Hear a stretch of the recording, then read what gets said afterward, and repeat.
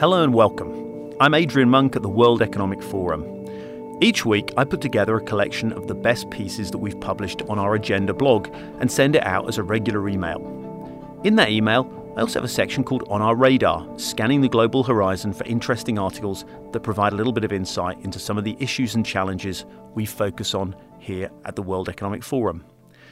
This weekly audio program will look at what's on our radar.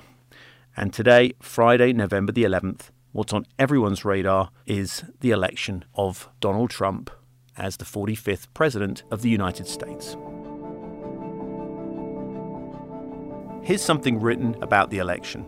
The election may mark one of the great calamities of American history, when the moral indignation and political despair of citizens could find no other means of expression than that of vengeful groups whose members so doubted the truth of their own morality they had to insist they were a majority. Here's another writer on the same candidate. He would continue to wreck the economy, blunder into a war, and make the White House a thing of mock amongst the nations. Perhaps the language tells you something. Those were not commentaries written about the current US presidential election. They were written, in fact, about the coming to power of one of America's best-loved political leaders of recent years, Ronald Reagan. And perhaps that look back into the archives tells us something about the recent election in the United States. Political leadership is a complicated thing. In a democracy, politicians say one thing to get a nomination, one thing to convince a wider coalition of voters to elect them, and then yet another thing when they come into office. Is this because politicians are naturally untrustworthy? No. It's because they have to address different audiences.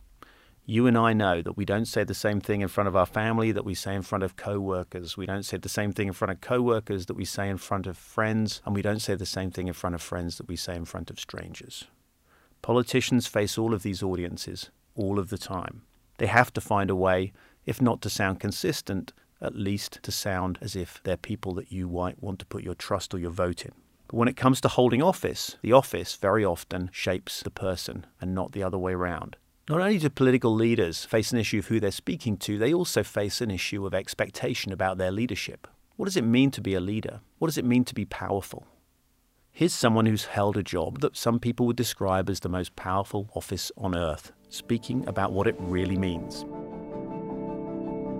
What I didn't fully appreciate, and nobody can appreciate till they're in that position, is how decentralized power is in this system. When you're in the seat and you're seeing the housing market collapse, you're seeing unemployment skyrocketing, and you have a sense of what the right thing to do is, then you realize, okay, not only do I have to persuade my own party, not only do I have to prevent the other party from blocking what the right thing to do is, but now I can anticipate this lawsuit, this lobbying taking place, this federal agency that technically is independent, so I can't tell them what to do. I've got the Federal Reserve, and I'm hoping they do the right thing, by the way. Since the economy is now global, I've got to make sure the Europeans, the Asians, the Chinese, everybody is on board. A lot of the work is not just identifying the right policy, but now constantly building these ever-shifting coalitions to be able to actually implement and execute and get it done. That is what power is like. It doesn't sound so powerful when you're actually sitting in the chair. Most of us will never have that experience, but we all have to take decisions in our lives. We all know what it's like to be faced with decisions on important issues like health, family, finance. Taking those decisions doesn't change when you sit in the Oval Office. That was President Barack Obama speaking to a journalist a few months ago, before the election campaign was underway. The way he puts it, it doesn't sound so powerful. And perhaps all of us can recognize that when we think we're in positions of power to take decisions, be it about health, family, finance, decisions about our own careers and lives, it doesn't necessarily feel like we're giving orders or that we're in the driving seat. There are other forces acting on us, other things to consider, other people to consider. So all of these things affect what it means to be a leader. The drama of leadership, the theatre of leadership, the protocols that make it different when someone walks down a red carpet or a receiving line, these are the trappings of office. They're not what happens when decisions need to be taken. And I think it's that real world of decision-making that's so illuminating and so important to look forward to when we wonder what's coming next in the world. Certainly it's one of the things we think about at the World Economic Forum, and one of the things we think about when we engage with leaders. What's the real room leaders have for maneuver? What's their real ability to affect change? What are the constraints on their power? And what are the things they have to tell people?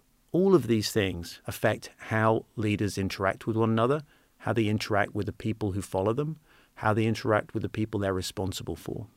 Perhaps one of the things we expect most from leadership in politics is something we're not used to in our personal lives. It's antagonism. We want leaders who'll stand up and not accept friendship, not accept handshakes from people that we don't think they should be friends with. Articulating that anger and articulating our own feelings is something leaders have to learn to channel. But underneath that, they also have to affect government and policy. These are the aspects of leadership that aren't glamorous. So when we think about what it means to lead, we need also to think about what are the forces shaping it? What are the forces shaping us? The last thing on my radar this week is a little self-serving. It's from a report we wrote in 2011. It's not famous. It says this: globalization has generated sustained economic growth for a generation. It's shrunk and reshaped the world, making it far more interconnected and interdependent. But the benefits of globalization seem unevenly spread. A minority is seen to have harvested a disproportionate amount of the fruits. Although growth is rebalancing economic power between countries, there's evidence that economic disparity within countries is growing. Issues of economic disparity and equity at national and international levels are becoming increasingly important. Politically, there are signs of resurgent nationalism and populism, as well as social fragmentation. There's also a growing divergence of opinion between countries on how to promote sustainable, inclusive growth. Now, that might sound like the language of international organizations. It might sound a little bit bland. It's basically saying people are fed up with economic inequality, with not seeing the benefits of global trade, with not seeing their incomes rising and their children's opportunities expanding. They want to belong to something. They're turning to nationalism. They're turning to identity. We've seen nationalist governments take power around the world. But the problems those leaders face don't go away when they walk into power. Going back to the beginning of this podcast, Ronald Reagan came to power in 1980 with very low expectations from certain quarters, with a lot of people hoping he'd wreak the kind of changes that would make America great again. He certainly changed America. His presidency saw arms limitation treaties, progress on a number of different fronts that couldn't perhaps have been expected when he first took the oath of office. But perhaps they too weren't the things he expected to achieve when he walked into the White House. And perhaps when we look at the hopes for political leaders and we look at our low expectations or our high expectations for what they might achieve, we should also look at the world in which they operate. And we should also perhaps cut them some slack and be willing ourselves to address some of the policy issues and some of the difficult, complex and messy things that they'll have to deal with. I'm Adrian Monk, and this has been On Our Radar.